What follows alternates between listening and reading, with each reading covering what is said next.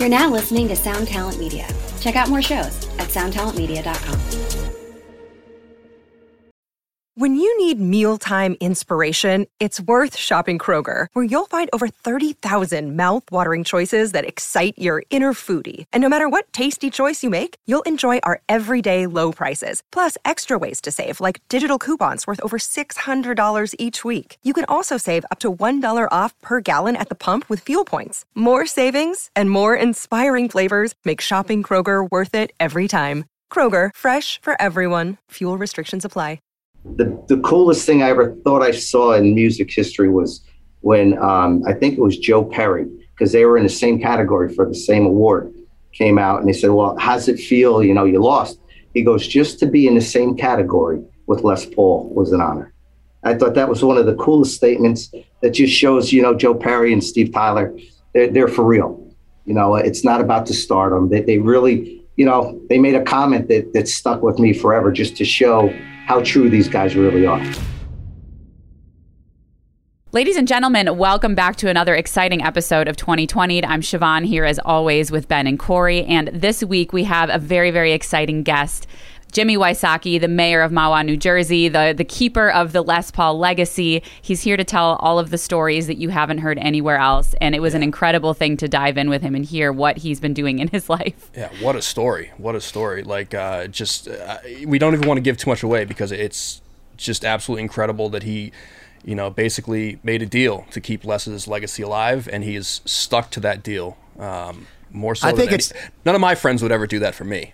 I think it's more incredible that the mayor of an actual place that matters in this world actually took the time to come on the show. So there's that. Yeah, I know. We're breaking new ground here. He is a beacon of hope for human beings. I mean, this guy is incredible. So nice and just so chill. I can't believe that he has as many jobs as he does in his life and is so calm. And all very relatable to anyone that's familiar with guitar or music in general. This is definitely one you don't want to miss. So let's check it out, part one with Jimmy Wysocki.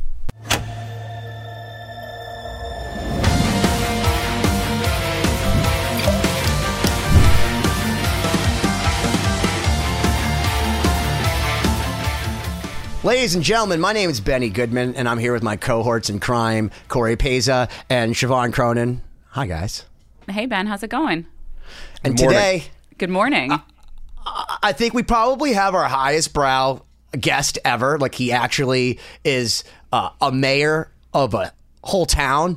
Like, he's a police officer, well, a retired police officer. He's still a firefighter, but most importantly, he's one of the greatest guys that I know. But he was Les Paul's confidant.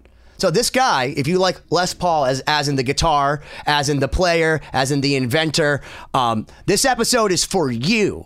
So I'd like to introduce my very good friend. I just call him the mayor, Mr. Jimmy Wysocki. How's everybody doing? Pleasure to be here. Thank you. Thank you, Jimmy. No, you are probably the most highbrow guest we've had, and way beyond anything that we probably talk about here. You're making me blush here. Fortunately, Corey can fix that in post if you're blushing. Right, I got to introduce you. My wife's here. She's giving me aspirin because I've got a head cold. I'm gonna say hi. It's her birthday today. Say hi. Happy birthday. We're all saying happy birthday. Happy birthday, Dawn. I got to take my pills here. Hang on a second. Yeah. Are you sure you're not just hungover? It's like me every morning on the town. Sitting at a bar in Mahwah, New Jersey. I'm the mayor. Give me another shot. And everyone shots. That doesn't work like that. Somehow I feel like you're lying. We've actually heard. I feel like I've heard so much about you already from Ben and the work that you guys are doing together. Maybe why don't we just break the ice by talking about how you two connected? Sure, Benny, you want to take that one, or you want me to do it? No, he wants you to do it because you're the guest. So we want to hear your minimize me speaking. Okay. And plus, we've heard Ben's perspective on everything too many times. So yeah, people are we want the real story, not the Ben version. I went to a show. I guess the town is Natick. Natick, Massachusetts. Natick, Massachusetts. We were invited to do there was a little guitar show up there, and someone called and said, "Why don't you bring the Les Paul show up here?"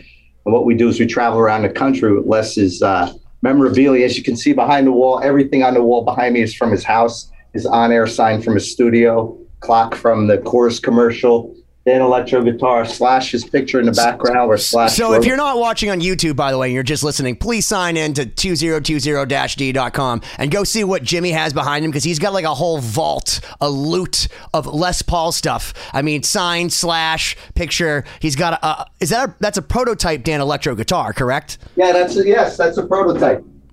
Yep. Hang on, man. I gotta plug something in here. We're getting the show. If you guys aren't watching, you're seriously and missing. the light you're behind missing me, the Gibson light, that was from the tour bus, Gibson's tour bus, when we used to travel around with them. Nice. We took it off the door. It used to be on the door.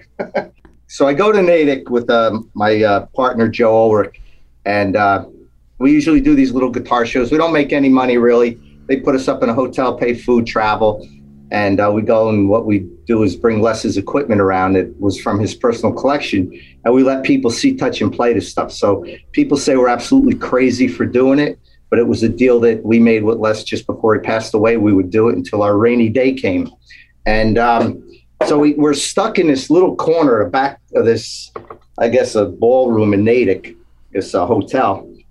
And I mean, they stuck us in this back corner where no one ever went. So Joe and I were ready to pack it in. It was, I guess, about 3:30, 4 o'clock. And these three guys walk in with cameras. And this one guy is like, "This is Les Paul's guitar. Oh, my God. Oh, my God." And I look at Joe. I said, "This guy's crazy." And the guy's filming him. And then all of a sudden he introduced himself, and it was Benny. And he was like beyond excited to see this stuff. You know, he's looking at guitars, the pictures, everything we brought out there. And he's like, "Yo, dude, you can't let people touch this stuff." Meanwhile, there's this little 8-year-old with one of Les's like a $500,000 guitar jamming on it. And he's like, no, he can't. I said, "He can play with it. Let him go." And once we explained to Benny what we do, he was mesmerized with the stuff we had there. I mean, if you see our next segment of our episodes, which I'm sure he'll get into, it was quite funny to see Benny's reaction, because I didn't know he taped that. But you see a kid in a candy store, and knowing Benny for a while after that, you just realize the passion the guy's got for Les Paul and the guitar world. It was one of our better shows. Meeting people, and to meet Benny and Jimmy and the other guy he had there was a real treat. Well, I was with Paul Lorenzo, guys. Paul took me to the show. Yep. Who, by the way, Paul, who's been on the podcast before, yeah. Whose birthday is the same as Les Paul. So that was so it all comes back around, because I had sent Johnny Depp a mandolin for his birthday, which was very near Paul's birthday, and then it was just before his birthday, and we were talking about it, and then we go see this Les Paul thing, and Paul always every year on his birthday he's like, it's my birthday, but it's also Les Paul's birthday. So if you watch, we've been shooting a documentary on Jimmy and the story he's about to tell us. Alex Skolnick has beat us to the punch. Our friend Alex from Testament has already done a podcast talking about some of this stuff. But we have the actual footage of Jimmy and I meeting each other. But we also have, it's just, I can't even explain how cool this story has come together, but the fact that it's all been very serendipitous, down to Paul Lorenzo bringing me, who has the same birthday as Les Paul, and then we're laughing because when Jimmy first met us at the Natick Hotel, just so you guys get a picture, this guitar show was on the lamer side. There was some nice stuff, but for the most part, Paul and I are walking around for an hour and a half this is and I'm sticking around just because Paul's futzing around. And then so when Jimmy says no one could see him, they definitely couldn't, because I had been searching around, and all of a sudden back in this corner is this cornucopia of old stuff. You see this old timey phone, a rail, a train track, a bunch of pickups just sitting on a table. And I'm like, what the hell is going on? And you could see it on my face in this documentary that we're doing. I'm literally walking around, and Jimmy not only puts this guitar in my hand, which by the way still has the same strings on it that Les Paul left strung. So those are his strings, his actual string on his actual guitar. I meet this guy within a minute of meeting him. He hands me a 1968 Les Paul Custom, plugs me into Les Paul's actual amp that he kept in his kitchen. Just play. Okay, there it is. And then people started it's right behind him. Wow. People started just crowding around us. So this guitar show that had nothing going on. When people saw the look on my face, they're like, what's going on over here? And there was just this huge crowd. And Jimmy just started, telling the stories we're about to hear. And I'm the whole time walking around like a Jewish mother going, please don't touch that. Don't hurt that. Because everything that he has in his possession scares the crap out of me because it's so cool. And we'll get into that. So that's what happened. That was a good show. Good show. Well, before we get too much into that, I'd be curious to ask a little more about your background so we can get to know you and the guests can get to know you, or the listeners. How does somebody become a mayor? How did you get to that point? Like, what was sort the of mayor of Mahwah, New Jersey, by the way. The mayor of Mahwah, yeah. It's an interesting path. I've never had anything to do with politics, so it's interesting to me because it's so different from what we're familiar with. So can you walk us through that a little bit? I had nothing to do with politics. I mean, I grew up in Mahwah. I was born and raised here 60 years. I joined the police department in 1981, and I retired in 2010. And when I retired, my goal was to continue my Les Paul show. I'd have more time to travel around with this stuff, but we lost our contract with Gibson with the tour bus. So it kind of got tough to travel because we didn't have the tour bus anymore. But you know what? When I retired, I was down the beach. I was doing our shows. And then someone asked me in town, why don't you run for town council? You know everything. I said, absolutely not. And I got talked into running for council. I won. I did 4 years. And after the 4 years, we had some issues with our administration in town. And it was time for a change. And the same gentleman asked me, why don't you run for mayor? I said, absolutely not. Well, he talked me into it. I won. And here we are. And everybody says being a mayor is a really tough, there's a big responsibility, don't get me wrong. But when you have every department running on all 8 cylinders, you go, you sign paperwork, and you let the town run itself. You listen more than you talk. And that's what makes it work. The gist of that is that you're very easily convinced to do things you don't initially want to do, it seems. You know what? You let the town run itself. And my theory was when I joined, I went the first day in as mayor, I got everybody together in every department of the town. And I said, there's 3 things we need to do. Come to work with a smile, go home with a smile, and don't bring this place home with you. And, if there's a problem, I know everybody in town at work, so I grew up with them all. So it's easier for me because we're on a first name basis. But the expectation is you come to work, you do your job, and you go home. And I tell you what, our atmosphere is very laid back, but they do a great job. And I think you get more productivity, and the workload is getting done because you're all on the same page. And it's all about communication. You can talk to people if there's a problem. My door is always open. Come on in. And, we just have a great relationship with all the employees and the residents of our town. It's everything's working very well. Don't get me wrong, it could change, in a minute, but for the most part, everything, if there's a problem, call me. And if I know some information, my big thing was communication. If something goes on in town, if my town attorney says you can't tell people, obviously we're litigation, we can't tell people. But if anything happens, there's an accident, a big accident, people ask, listen, I'll let you know whatever happens. Because without communication, you got nothing. And it works well. We're doing very well. Proud to be the mayor. It's something I plan on doing for a while. I got 2 more years on this term. So as of right now, it's going very well. I'd like to do it for another 4 after that. Nice. That's great. Well, you're not only the mayor, aren't you a firefighter too? I've been a fireman. Yeah, I've been a fireman for 43 years. Wow. I'm still active. It's a volunteer fire department, but we're very busy. We do about 800 fire calls a year. It's a big town, 26 square miles, 5 fire departments, police department with 56 police officers. It's a big town. It's a very busy town. We're on the New York state border, right by the Tappan Zee Bridge. And we're very busy. It's a big town, but we make it work as if it's a town that's maybe a half a mile square. Wow. You make it sound easy. All of that sounds like it would be very difficult. It really is easy. Everybody's like, oh, you listen more than you talk. I learned you open your mouth, it can get you in trouble. Just listen, get the right people in the right places and do the job. Yeah, Ben. Yeah, I was going to say. We have the opposite problem here. Yeah. You know what? On the broad end of it, everything's going great. I love the job. I was in there today for about an hour and a half, signed some papers. And, I leave and come and go. And if there's a problem, they'll call me.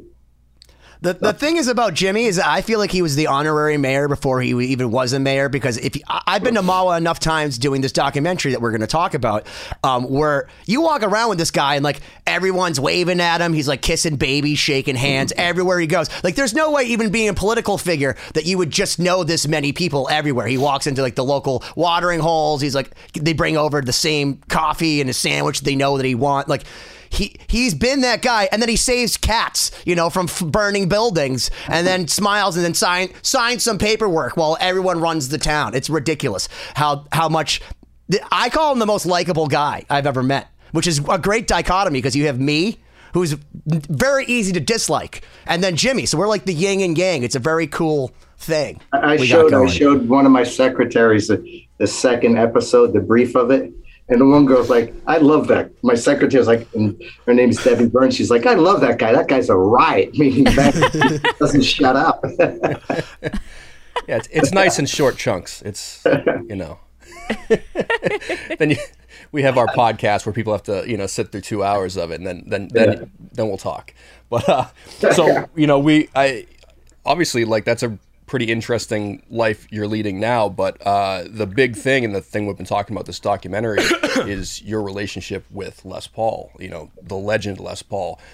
So why don't we take it back and talk about how you connected with him and how this journey kind of started? Yeah, it was when I graduated high school in 1980. I graduated day after high school. I had no idea what I wanted to do. I had no college plans, and it really hit me the day after I graduated. It's like, uh-oh, now what? And I took odd jobs for half a year, and the job opened up in the police department, and I got the job. And it was a career that was just absolutely, something. I fell into something, the luckiest guy in the world to get the job I had. But the first 2 months I was there, the biggest probably thing that ever happened in my life was a phone call from Les Paul. And I didn't know who this guy was. I never heard of Les Paul. I mean, I loved AC/DC, the bands. I was, back high school, 1980s. And he called the police department looking for someone to plow his driveway. I answered the phone, and I plowed his driveway, knocked his mailbox over, and I just laughed. It was funny. You're glossing over this. You have to tell I've heard the drama this story, of this, so you have to fill it in. You have to. So you didn't just go plow his driveway. You got a call in 1981 from a dude you'd never heard from. Right. Ring, ring, ring. What happens? The phone rang, and he said, "Hey, this is Les Paul." And I take the phone. I'm like, "That was Les Paul." I said, "What can I do for you?" He goes, "Well, I'm looking for somebody to plow my driveway. I got to get out tomorrow morning. And I was wondering if you have a phone number, if you know of anybody with a snowplow." So it was about 11 o'clock at night. And I said, "Well, if it can wait till midnight, I got a snowplow. I'll do your driveway." Midnight came. I shot over to his house, plowed his driveway. And coming down the driveway, I lost control of the little pickup truck. And I went right through his mailbox. Now, I don't mean through his mailbox. I went through his mail. So I stopped the truck, and now I'm panicked because our old police chief was a military type guy. If you screwed up, he wanted your ass. So I get out of the truck and I look at this mailbox and I'm like, now what? I just joined the police department. I didn't tell the police chief I was doing the odd job, which you had to do back in the day. So I picked the mailbox up and I looked around. I threw it further in the woods and left. So Corey's like, that's exactly what I would do too. That's exactly what Corey would do. So destroy the evidence. So I left, and I'm not thinking like he'll never know who I was. A jackass. He called the police department. He knows I plowed the driveway.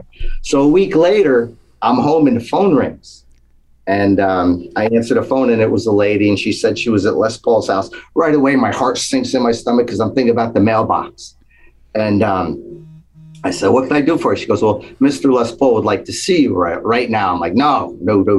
I don't need to go. I don't need any money. No, he needs to see you. So I'm like, I'm going to get in trouble. So I shoot over to the house, knock on the door, and I knocked on like 5 doors, and I couldn't get anybody to answer. Well, when the door opened, they answered. I realized the door was about 6 inches thick.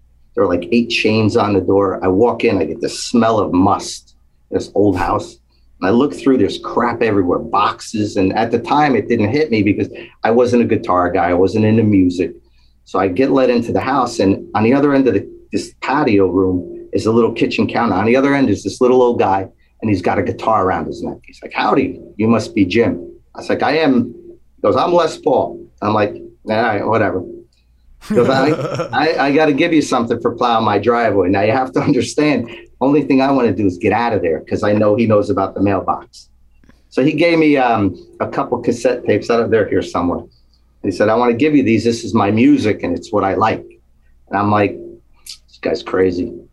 I know, it's a psycho. Hey, you ruined my mailbox, but let me thank you by giving you my mixtapes. Yes. Well, he didn't know Come about back over to my house. He didn't know about. I realized he didn't know about the mailbox at that point years later, and so I took the tapes and I said, okay, and I turned. He's like, nope, wait, one more thing. I'm like, here comes the mailbox. So he turns around and he goes, do you play the guitar? And I'm like, no, I don't. Now I still don't know who this guy is. So he goes in the back corner and he pulls out this little guitar and he wrote on a receipt 3 chords, an E, A, and a D chord, showed me how to play them. And he said, in a week, come back and just show me how to play this. I still don't know who he is. Excuse me. And so I take the guitar, no case, by the neck, and the tapes. I turn around and walk away. He's like, wait. Now, here comes the mailbox. I know it's coming. So he goes, on a special day, promise me you'll open this bottle of champagne. And he had this bottle of champagne, had one of those covers on it. And it's here somewhere. I don't know where it is down here, but a bottle of Krug, by the way. Krug So basically, if Dom Perignon's too peasant for you, you'll drink Krug. For those that don't know, he took the sock off it and he wrote on it, to my friend Jim, your pal Les Paul. So I'm like, who is this freaking guy? And on it said compliments of British Airways. And he said, do me a favor, on a special day, open this. So I took the bottle. I said, what's so special about the bottle? And he said, years ago, the airline called me and they had a new airplane and they wanted me to go on it. And I said, what plane? And he said, it was the SS. I said, the Concorde? Because I'm putting British Airways together. He's like, that's the plane. It was very fast. And he said, everybody was going, Jeff, Eric, Paul. I'm like, who? He goes, McCartney, Beck, and Clapton. Who else? Now I'm like, who is this guy? So when I left the house, I went right to the library and the first encyclopedia, because we didn't have computers back in 1981. And I look at a book and it said Les Paul, Lester Paul, fifth inventor to solid body guitar. I'm like, nah, that ain't it. So I go to another one and it's the same thing, Les Paul, but it had a picture and it was him. So I read everything I could about Les Paul. The following week I went back, I showed him, I brought the guitar, showed him the chords. And he took the guitar behind the counter. And I said, Les, I read about you. Everything is about you was Gibson. You did everything. You promoted them. You did their guitar. You invented their guitar, this and that. I said, what was this Danny Electro guitar you let me use? He goes, it's pronounced Dan Electro. And Nathan Daniels, the owner of the company in Jersey, was a very dear friend of mine. And he gave it to me as a prototype, but see if I could improve it anyway. And I said, oh, that's cool. He goes, but now I want to give it to you so you can learn to play the guitar, and then when you're done, put it under your bed for a rainy day. And I said, Les, I can't take it. It belongs in a museum. It's a prototype from, Nathan Daniels. And that's when he turned around and he said, it's too late, Jimmy. I said, why? And he held it up and he said, because it's already got your name on it. That's the guitar right there. I don't know if you can see it. That's it right there. Oh, yeah. Everyone has to tune into the video to see this. So in summation, basically the god of guitar, Les Paul, hands you a prototype Dan Electro given to him to make better. Yeah. And then he's just like, hey, you plowed my driveway, and then just hands it to you and then signs it to you after he hands you a bottle of Krug champagne and his mixtapes. Which I never opened that bottle yet. It's been a long time. Oh, you should never open that bottle. I'll never open it. Unless I'm coming over with Jim, and then we can open it. Sure. That's fine. Sure. But that was the beginning of a 28-year friendship with Les, and we just became closer and closer during those years. It was I was at his house 3-4 times a week, and most of the time I wasn't a music guy. I mean, I never went over to his house with Joe or whoever went with me to talk about, hey, can you get this for us? It was always about conversation. He'd tell us about McCartney, he'd tell us about Bon Jovi, Richie Sambora, Slash. I mean, you see the Slash picture in the back that Slash gave him. It was always about somebody that I think it was just companionship is what he wanted. And he knew Joe and I and myself, we were just out of the realm of music. So we didn't hound him about anything. It was just, we'd do things around his house, but it was more of companionship for 28 years. And, it was hard when he died. I guess I'm 60, over 40 years younger than him. And we had a relationship where we would just, Jimmy, hey, Les, it was, he'd call me any time of the day or night if there was any problem. And it was just like a bonding that we had. It was something that was very, very special. It was something that, when I say I'm the luckiest guy in the world, not only to have the police job for what I did, not to be the mayor, but to be friends with Les Paul and to understand who he really was and what kind of guy he was. He was more than a gentleman. He idolized all the rock and rollers. Anybody who played music, he idolized. And that goes from Richie Sambora, Jeff Beck. It goes to all those. They idolized him. And it was funny to see him in the same room because they would just sit and talk like they were friends forever. It wasn't, I remember Zakk Wylde. We were at a show and Zakk Wylde was going to come to the show. It was at the Iridium. And I was at the bar and this long-haired big guy comes in and he's like nervous and he sees me walk out of Les's dressing room. He goes, hey, do you know Les Paul? I'm like, yeah, I do. He goes, well, I'm Zakk Wylde. And I'm like, oh, damn. He goes, he's a big guy. Yeah. So he goes, is there a chance I can meet him? Yeah, come on. She goes, no. So I go back. I said to Lou Palo, who was Les's guitarist, I said, Lou, Zakk Wylde's outside. He wants to know if he can meet Les, who wants to play. So he's like, yeah, we'll get him up on stage. So now we're at the bar. We're drinking, me, Zach, and Joe. And Zakk Wylde, I said, you sure you don't want to? He goes, no, I'm nervous as hell. So when they called him up on stage, he's like, I can't go up there. That's Les Paul. I said, he just called you up there. You got to go. And he was like a little kid in the playground. He was so nervous, but he calmed down, and him and Les became good friends. And that's the way it was. People, you didn't know who would show up to the shows. I mean, every time you were there was someone from the music world that went to see Les Paul when they were in New York City. Everybody idolized the guy. And here I am, this kid who doesn't play the guitar. I became his best, and every time I went to his house, he always gave me something to bring home, to put under my bed for a rainy day. Every time, whether it was a guitar pick, notes from his book. It was just something that he always gave me. And my wife tells me, she goes, you got to be the luckiest guy because most people would have taken that stuff and over time thrown it out. But and what Les would usually do, bless you. Thank you. He'd call me up and say, my big thing was when I first met him is that we got to clean out your house. Those boxes I mentioned earlier when I first met him, they were guitar boxes all over his house. And I never realized it because I wasn't into music, but they were everywhere. And so we went through, I think, about 8 40-yard dumpsters the first 2 years that I met Les, cleaning out his house. I don't mean throwing stuff with it, getting out of boxes and getting rid of the boxes. And Les would always say, well, throw that out. And he knew I wouldn't throw it out. I'd throw it in my car. He wouldn't, because he knew what I would do with it. And my house started to look like Les Paul's house. My garage right now smells like Les Paul's house.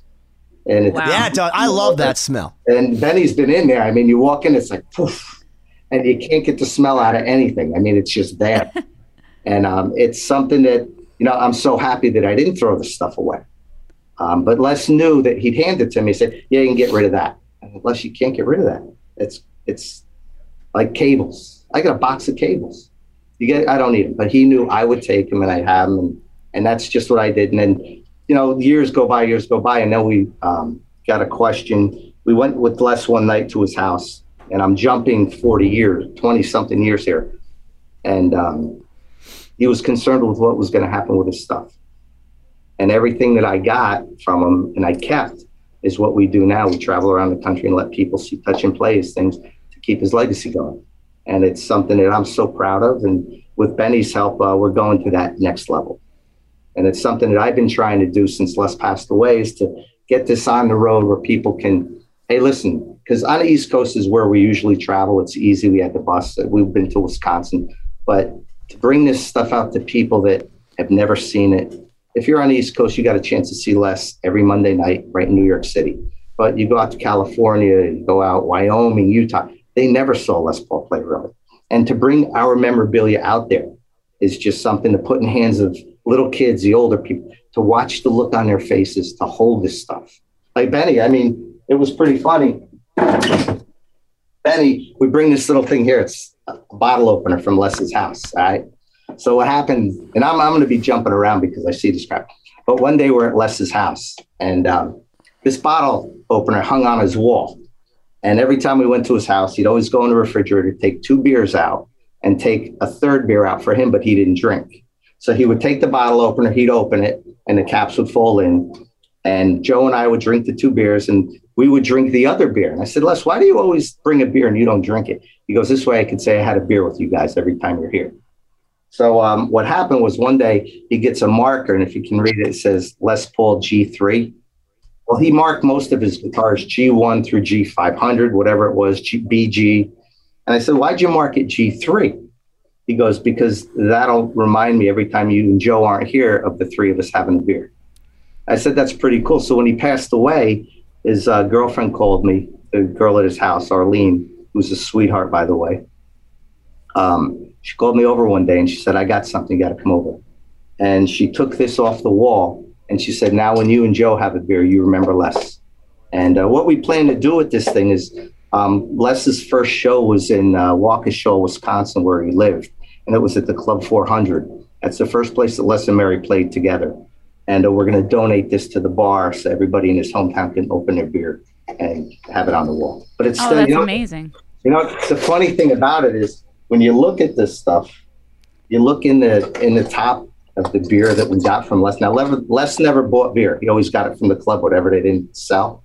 There was some rat beer that we drank when we our stomach. But that's just one thing that we have that we I think the point that you were getting at with that is that when I first met him, he goes, you want some beer bottle caps? I'm like, from Les Paul's freaking kitchen? He's like, yeah. And I'm like, sitting there like, is this a joke? And Joe, his buddy's like, dude, they're just beer bottle caps. I'm like, okay, bro. And he's handing me beer bottle caps. And I sent one to Johnny Depp. I sent one to our friend Steve Wood.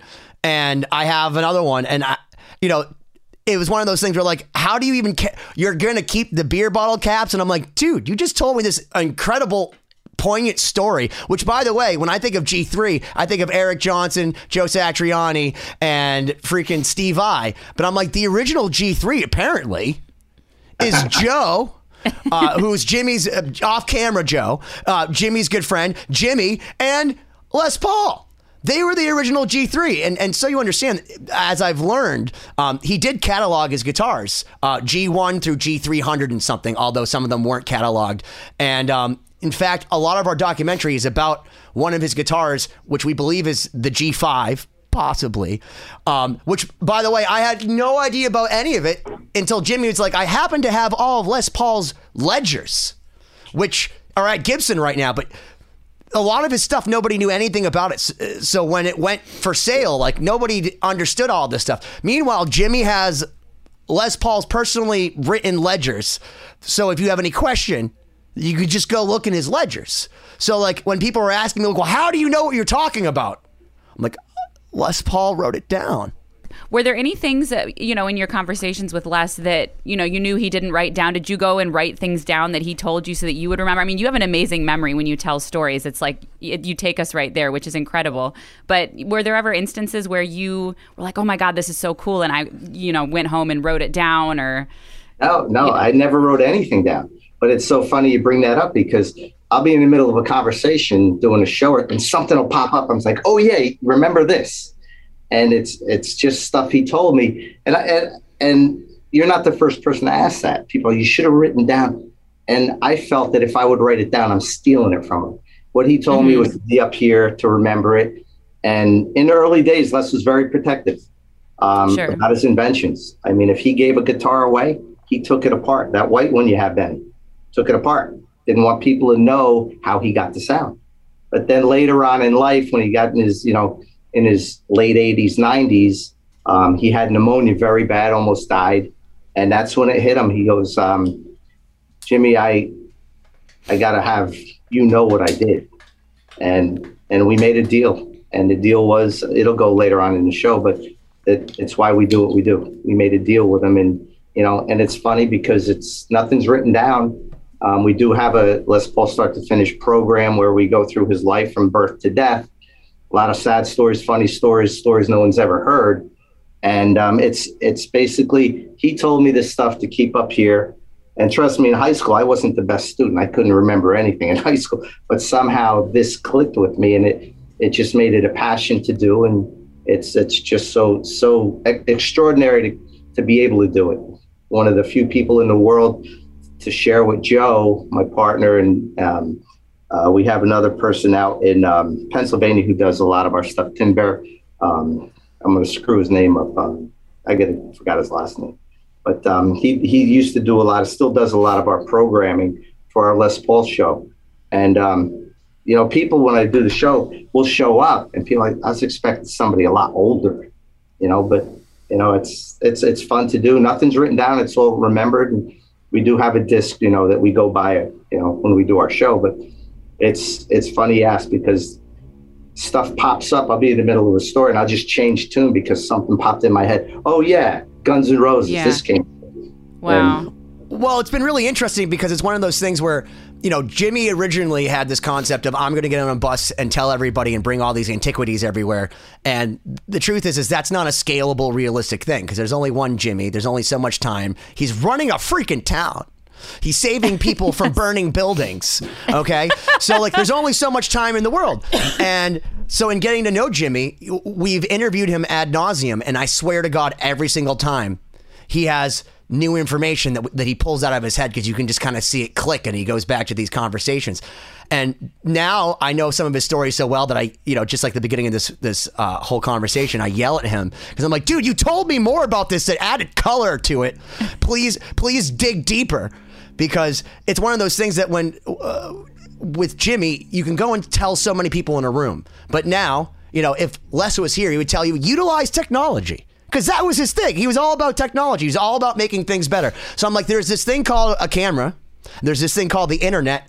And you can still show people all of these things and tell these stories without even having to be there, Jimmy. Yeah. And he's like, they call those the talkies. And he's like, oh, the thing on my television. Yeah, we could do that. And then everyone could see it everywhere. So now our whole thing has been, we've been filming Jimmy, but where we had all these storylines going together, we still are putting it all together because every time we get together, something new happens. Or the thing that's great about being friends with Jimmy is that he'll text me, like, for example, on Veterans Day, I found something new. What are you still finding? He's like, here's an actual pin from Les when he was in the military. Did you know he was in the military? And it's this U.S. military pin from World War II, and he's made it into a guitar. And I'm like, well, that's probably the coolest thing I've seen this year. And he's just like, I found that in my basement. Like, we went into his house, and he pulls out these preamps from an Ampex tape machine. And he's like, I've never even opened this. And we open up the back of it, and he's the smell that, he says he can't get rid of, that I spray myself in, that public library smell. And and it's like, literally, I feel like I'm on Raiders of the Lost Ark, Indiana Jones, because it's like dust comes out. There's like tape. We're like trying to read it with a magnifying glass. And it's like, it's the first time anyone's seen this stuff. And Jimmy just lets me, be surprised every time. And Les had so much stuff that there's still surprises for another 10 years. Like, which Dawn, his wife, who, happy birthday, laments over because she wants space in her house. Oh, and it's funny because every time someone comes over about those things, I always give them something. And my wife loves it because the house starts to get empty. And then Benny hears that. He's like, no, Jude, you can't do that. You can't give this. That's what it's for. That's what we do. Well, he's also the most, I don't want to call you stupid, but stupidly generous. Because you give away things that on our documentary, on our second episode, which we don't even know if it's going to be an episode. He's in 1945. Les Paul was given backstage by his idol, Django Reinhardt. If you guys don't know who he is, he's the Gypsy Jazz King. And he only lived to 1950. There's very little video, very little recordings of this guy. So he's almost like a mystery or an enigma. Very little remains of Django. He gave Les Paul 50 monogrammed Les Paul picks backstage in 1945 and said, play these, man. And Jimmy still has a few of them. And we're at Ernie Bach, who's been on this house, been on the show, at his house. We were recording Lost Symphony. And we have Barry Goudreau, like we're in the room with Gary Sharon from Extreme and Van Halen, Pat Badger, Paul Geary, and we're showing these pics to him, and we're just showing him. And then the next thing I know, Jimmy's pulling out a pocket knife and just cutting this damn thing out of the book. And if you watch the footage, it seems like it's contrived because I'm like, dude, no, I've known this guy. What are you doing? I don't It seems fake, but I'm actually, first off, shocked, then I'm jealous, then I'm enraged, then I'm like completely surprised, then I'm looking at with like my nose flared like at Paul Geary, like, do you know that this is Django Reinhardt? Like, he just gave, what? And then meanwhile, Barry Goudreau, who never even smiles ever, because I mean, Corey's met him like 16 times. Like, he's a very happy guy. he like smiled for the first time since like 1978, and he's like looking like a little giddy kid. He looks at Jimmy. He's like, I can't take this, and Jimmy's like, oh, don't worry about it. I'm like, no, worry about it. Give it back. He's like, no, don't worry about it. And I'm like, after this, without skipping a beat, he also looks at everyone in the room and he goes, you want some personal Les Paul notes? And then hands to Siobhan, and Ernie Bach just starts handing out notes. Siobhan looks at me and goes, I can't take these. And I say, on behalf of Brock, your husband, you're going to take them because I would thrilled. personally he was like, what divorce you. I will divorce you on his behalf for not accepting Jimmy's stupid generosity, which, by the way, we opened up a box at his house, and I say this because Corey knows this. He finds a microphone inside. I'm like, what's that? It's a microphone. Does it work? I don't know. Well, we should test it out. Yeah, here you go. Okay. So I go home and I investigate this microphone. It's a 44B, which is a very, very nice, very expensive microphone. And the more research I do on it, I'm like, holy crap, this might be one of the first microphones that did sound on sound recording. Like, I call Jimmy back as much as I want to keep it. I'm like, dude, I want to keep this, but inside, I need to call you back and tell you I can't keep it. He's like, no, I won't even take it back. Nope, just it's for you, for a rainy day. And I got that microphone fixed by our buddy Eric Anderson. And he's never said anything to me other than like, this is $200. He's like, that's a mean sounding microphone. Because he knows what it is. And I got to say, like, thank you. Because now my drum room microphone is Les Paul's microphone that you could see him on TV with Mary Ford doing, harmonies in like the early 50s. That's this mic. And he's just like, whatever. Because he's the mayor, Jimmy Wysocki, because Les knows that he was going to do this, and they think it's funny. Yeah, so can we this whole sharing of all this, priceless history, everything. He almost went with stuff. He almost said stuff. I was trying to find the appropriate word, but but you've referenced it a couple times. You said you made a deal with Les. Can you just talk about what that deal was and how this whole thing got going? I guess it was about 3 years before Les had passed away. He came down with double pneumonia, and he was supposed to, he was in line to get a Grammy, and he was supposed to go to California. He was in the same, I tell you what, he was in the same category as Aerosmith to get the Grammy. And he called me. I got a call that Les was sick to go to the house. So I went to the house, and you could hear he was talking, the gurgling in his chest. As a police officer, you knew the signs of pneumonia. So I called his doctor at the house. I said, Doc, this is Jimmy. I'm at Les's. He's got something going on. And she said, get him to the emergency room right away. I said, he won't go. He goes, tell him you're going to my office. Okay, so I get him in the car. I said, Les, we're going to go see Dr. Montgomery, his cardiologist. He's like, I won't go to the hospital. I said, all right. So I get him in the car. I lock the doors. And we drive out of his driveway, past the cornfield. And I made a left. He goes, Dr. Montgomery's on the right. I said, we're going to the hospital. Well, right away, he tries to get out. I said, Les, we're going to the hospital. He goes, I've got to go to California for the Grammy Awards. I'm like, Les, we're going to the hospital. So we go to Valley Hospital in Ridgewood, New Jersey. Walk in, and I knew all the nurses and doctors. I mean, as a police officer, we went there quite often. I was an accident-prone kid. I was in the hospital a lot. So I walk in, and the girl behind the counter, she's like, hey, Jimmy, how are you? I said, how you doing, Kathleen? I said, my friend here is not doing well. I think he's got some fluid in his lungs.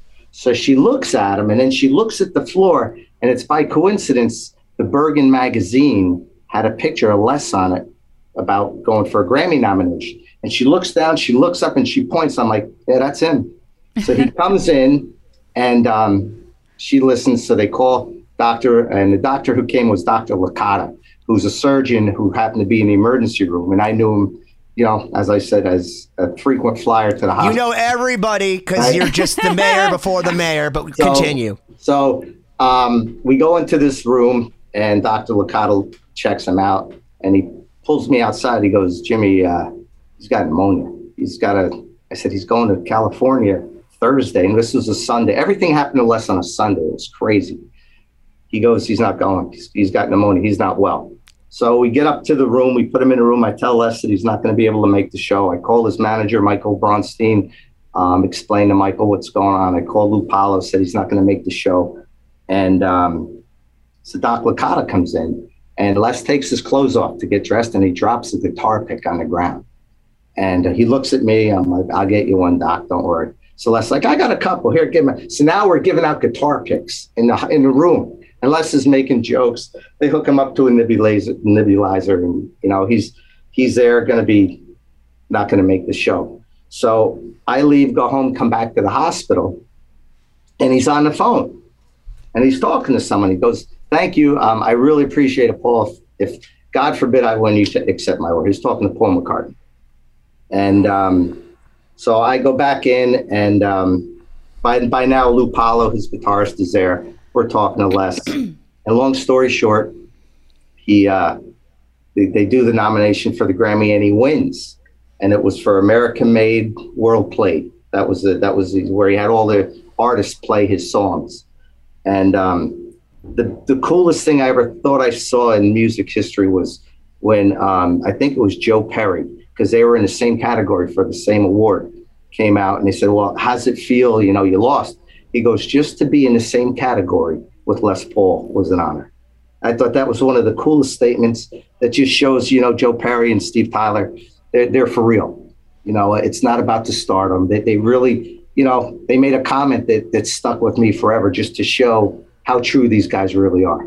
You know, and, you know, it was one of those things that, you know, it was crazy. I mean, we did a lot together, and did Paul McCartney accept his award? Yes, Paul McCartney accepted his award for him, and he got the award. That's pretty baller. Yeah, that's amazing. But they were tight. He was tight with them all, and they respected Les. And the best thing was that Les respected all of them. You know, all of them. I mean, you name it. They were just the best of friends. You know, Richie Sambora, he was a very close friend of Les's. Showed up at the funeral, and Slash was at the funeral. See, I jump around because, like I said, this stuff comes in my head. It's jump over there. So you said, you know, was it after the pneumonia diagnosis that he started talking about, you know, his legacy and that kind of what had happened? He had come home and recovered at the house, and one night, I guess it was 2008, 2007. I forget what year it was. But he called me, he said, come on over, get Joe and come over right away. I got to talk to you. So we went over to the house. It was probably a Sunday night. Everything happened at Les's on a Sunday. So we went to the house, and usually we went to the house. The lights were on in the back, and the house was, you know, kitchen was lit up. But we pull in, and the house was dark. So I get out of the truck with Joe. We go to the door. Les opens the door, said, come on, let's go. So we walked through the house. We usually walked in through the patio to the kitchen counter. He was on the other side, get a beer, and we'd BS. This time we walk through the patio, through the kitchen, and he starts pointing at things. So we walk into the living room. He's pointing at tape machines. I look at Joe. I'm like, I don't know what's going on. We go down into the editing room. He's pointing at his machines, his tape machines, go into this studio, which he had set up like a museum. And he's pointing at things, just shaking his head. I'm looking at Joe like, I don't know what the hell's going on. He goes, come on, let's go upstairs. So we go upstairs into his bedroom, which he didn't sleep in. It was the master bedroom. It had guitars all around the room. I mean, 3 deep, hundreds of guitars. And he goes, sit down on the bed. So Joe sat on the bed, Les sat on the bed, and he looked around the room and he said, what are we going to do with all this stuff? And I said, Les, we're not part of we. He goes, I mean, what besides everything that I gave you and Joe over the course of 25 years, what are we going to do with all this stuff when I pass away? I said, I'm sure the estate, the foundation will, do something nice, take care of everything. And he goes, listen, I don't want my stuff to go to people where they're going to buy it and then go resell it and go buy a yacht.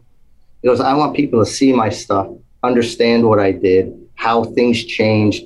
And if I contributed to the music industry, I'd like them to understand why I did it and what it took to do it.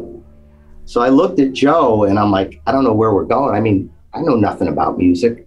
He goes, it's got a lot of pressure on my brain. I can't sleep at night because I'm afraid we don't know. And the pneumonia scared the hell out of him. It really did. And I came up with this idea out of nowhere. He's sitting on the bed. Joe's on the bed. Joe's holding Eddie Van Halen's guitar. Joe doesn't play a lick. He's holding Eddie Van Halen's guitar that he gave to Les. And I said, Les, I got an idea. He's like, what's that? I said, when your time comes and you go to the heavens, I said, Joe and I will take everything you gave us and we'll travel around the country with it. We'll let people see, touch, and play your things, and we'll tell your legacy to everybody and keep it alive. And he looked at me, he took his glasses off. He said, that's a deal. Let's go have a drink. And we went back downstairs, opened the bottle opener, had our ratty old beer. But that's why we do it. He passed away. And what happened was he was gone about 2 months. And there was this little guitar show in New Jersey, down the Jersey Shore. And I said to my wife, we were in the basement. I said, let's go to this guitar show. So we called the guy that gave us a booth, a $75 little booth.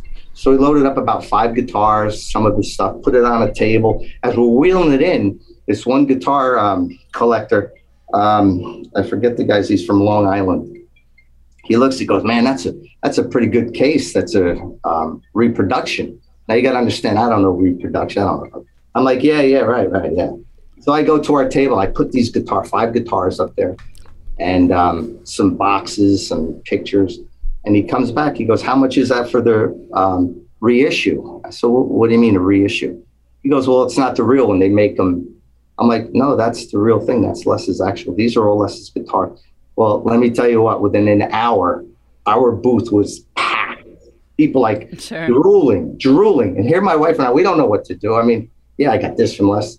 And finally, at the end of the show, the promoter came up to us, gave us our $75 back, gave us $100 and said, where are you going to be next week? And people were just so interested because we let anybody play them. And that was the start of it. I went back home. I called Joe. I said, I know how we're going to do it. And we started it until we met Benny. And Benny said, no more. Let me that's explain. Incredible. Well, that's a great place to kind of to put a pin in it, because this is at the end of our first hour. That's an incredible story, Jim.